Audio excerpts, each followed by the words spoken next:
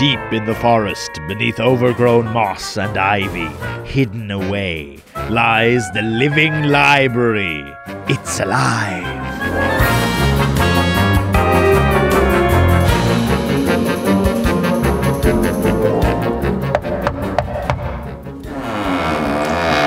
Hello? Sorry, this library isn't open to the public.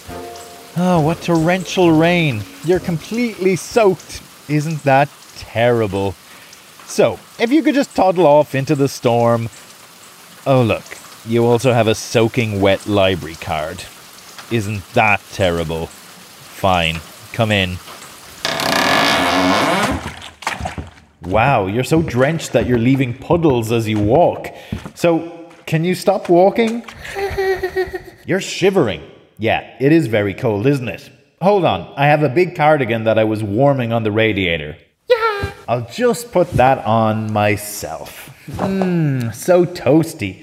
Hey, if you want to see the books, you'll have to take off those wet shoes. The tiles are freezing, right? They're like ice. You could stand beside the radiator if you wanted to dry off. Except it's broken and it's right beside an open window. Oh look, even more rain is coming in on top of you. Talk about bad luck. I know what will make this day a lot cheerier. A nice hot cup of tea. So I'll go and get myself that if you want to wait here. If you've come to this particular branch, you'll know we're filled with shelves of the shady and shameful. Every morbid moment in the history of this country, we have the book.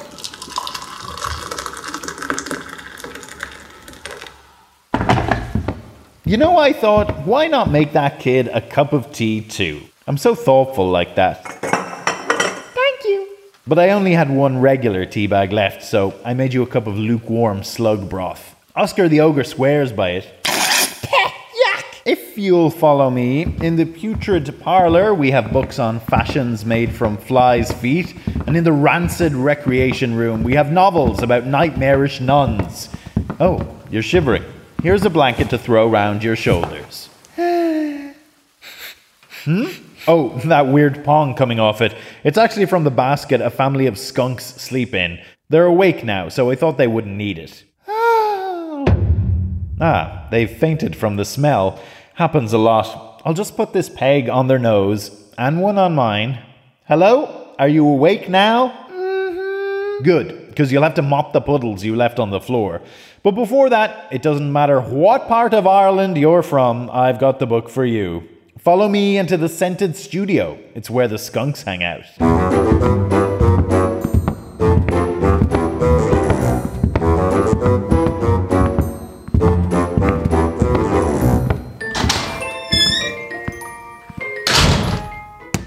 Now, my saturated silly, let me tell you about some terrible weather. Goulburg, New South Wales in 2015. I'm so glad we moved to Australia. No more dreary weather. Oh yes, Pádraig, it's heavenly. And now that we're here, Maeve, I've got something to ask you. Will you marry me? Pádraig, you have a heart full of love for you? You have hundreds of spiders in your beard! Ah! In a terrifying occurrence, thousands of spiders rained from the skies. The air was filled with cobwebs, and blankets of creepy crawlies covered houses, trees, fields, and Pádraig's beard. In a phenomenon known as ballooning, spiders release silk into the air and are carried by the winds for miles. Bet you're sorry you moved now, Maeve and Pádraig. While not quite as horrifying, Ireland has also seen some awful weather over the years. Don't make unnecessary journeys, don't take risks on treacherous roads, and don't swim in the sea. Famous for our notoriously rainy weather, in 1839 we saw the Night of the Big Wind, or in Irish, Ia Naguiha Mór. Kinda rhymes. Anyway, row, men! Row, row, row your boat! In the biggest storm to hit Ireland for many centuries, hurricane weather lashed the country. a quarter of all houses in North Dublin were damaged or destroyed, and almost 300 people lost their lives during the terrible events. 42 ships were wrecked at sea, with many, but not all, perishing. I don't mean to repeat myself, but row! Captain, we've actually been blown into a tree. Ha! And there's you saying I'm unlucky. Captain, I told you so! There were even reports of fish being lifted from the sea and blown across the country. Come on, eat that dinner. Oh, I hate potatoes. Well, it's better than being slapped in the face with a wet... Ma'am? Somewhat drier weather took place in the Midwest of America in 1935. In events that led to parts of the US being called the Dust Bowl, huge winds that started in Oklahoma and Texas swept dust and dirt into the air, causing a wall of blackness and blocking out the sun. I bumped my head in the dust storm. How many fingers am I holding up? Are you serious?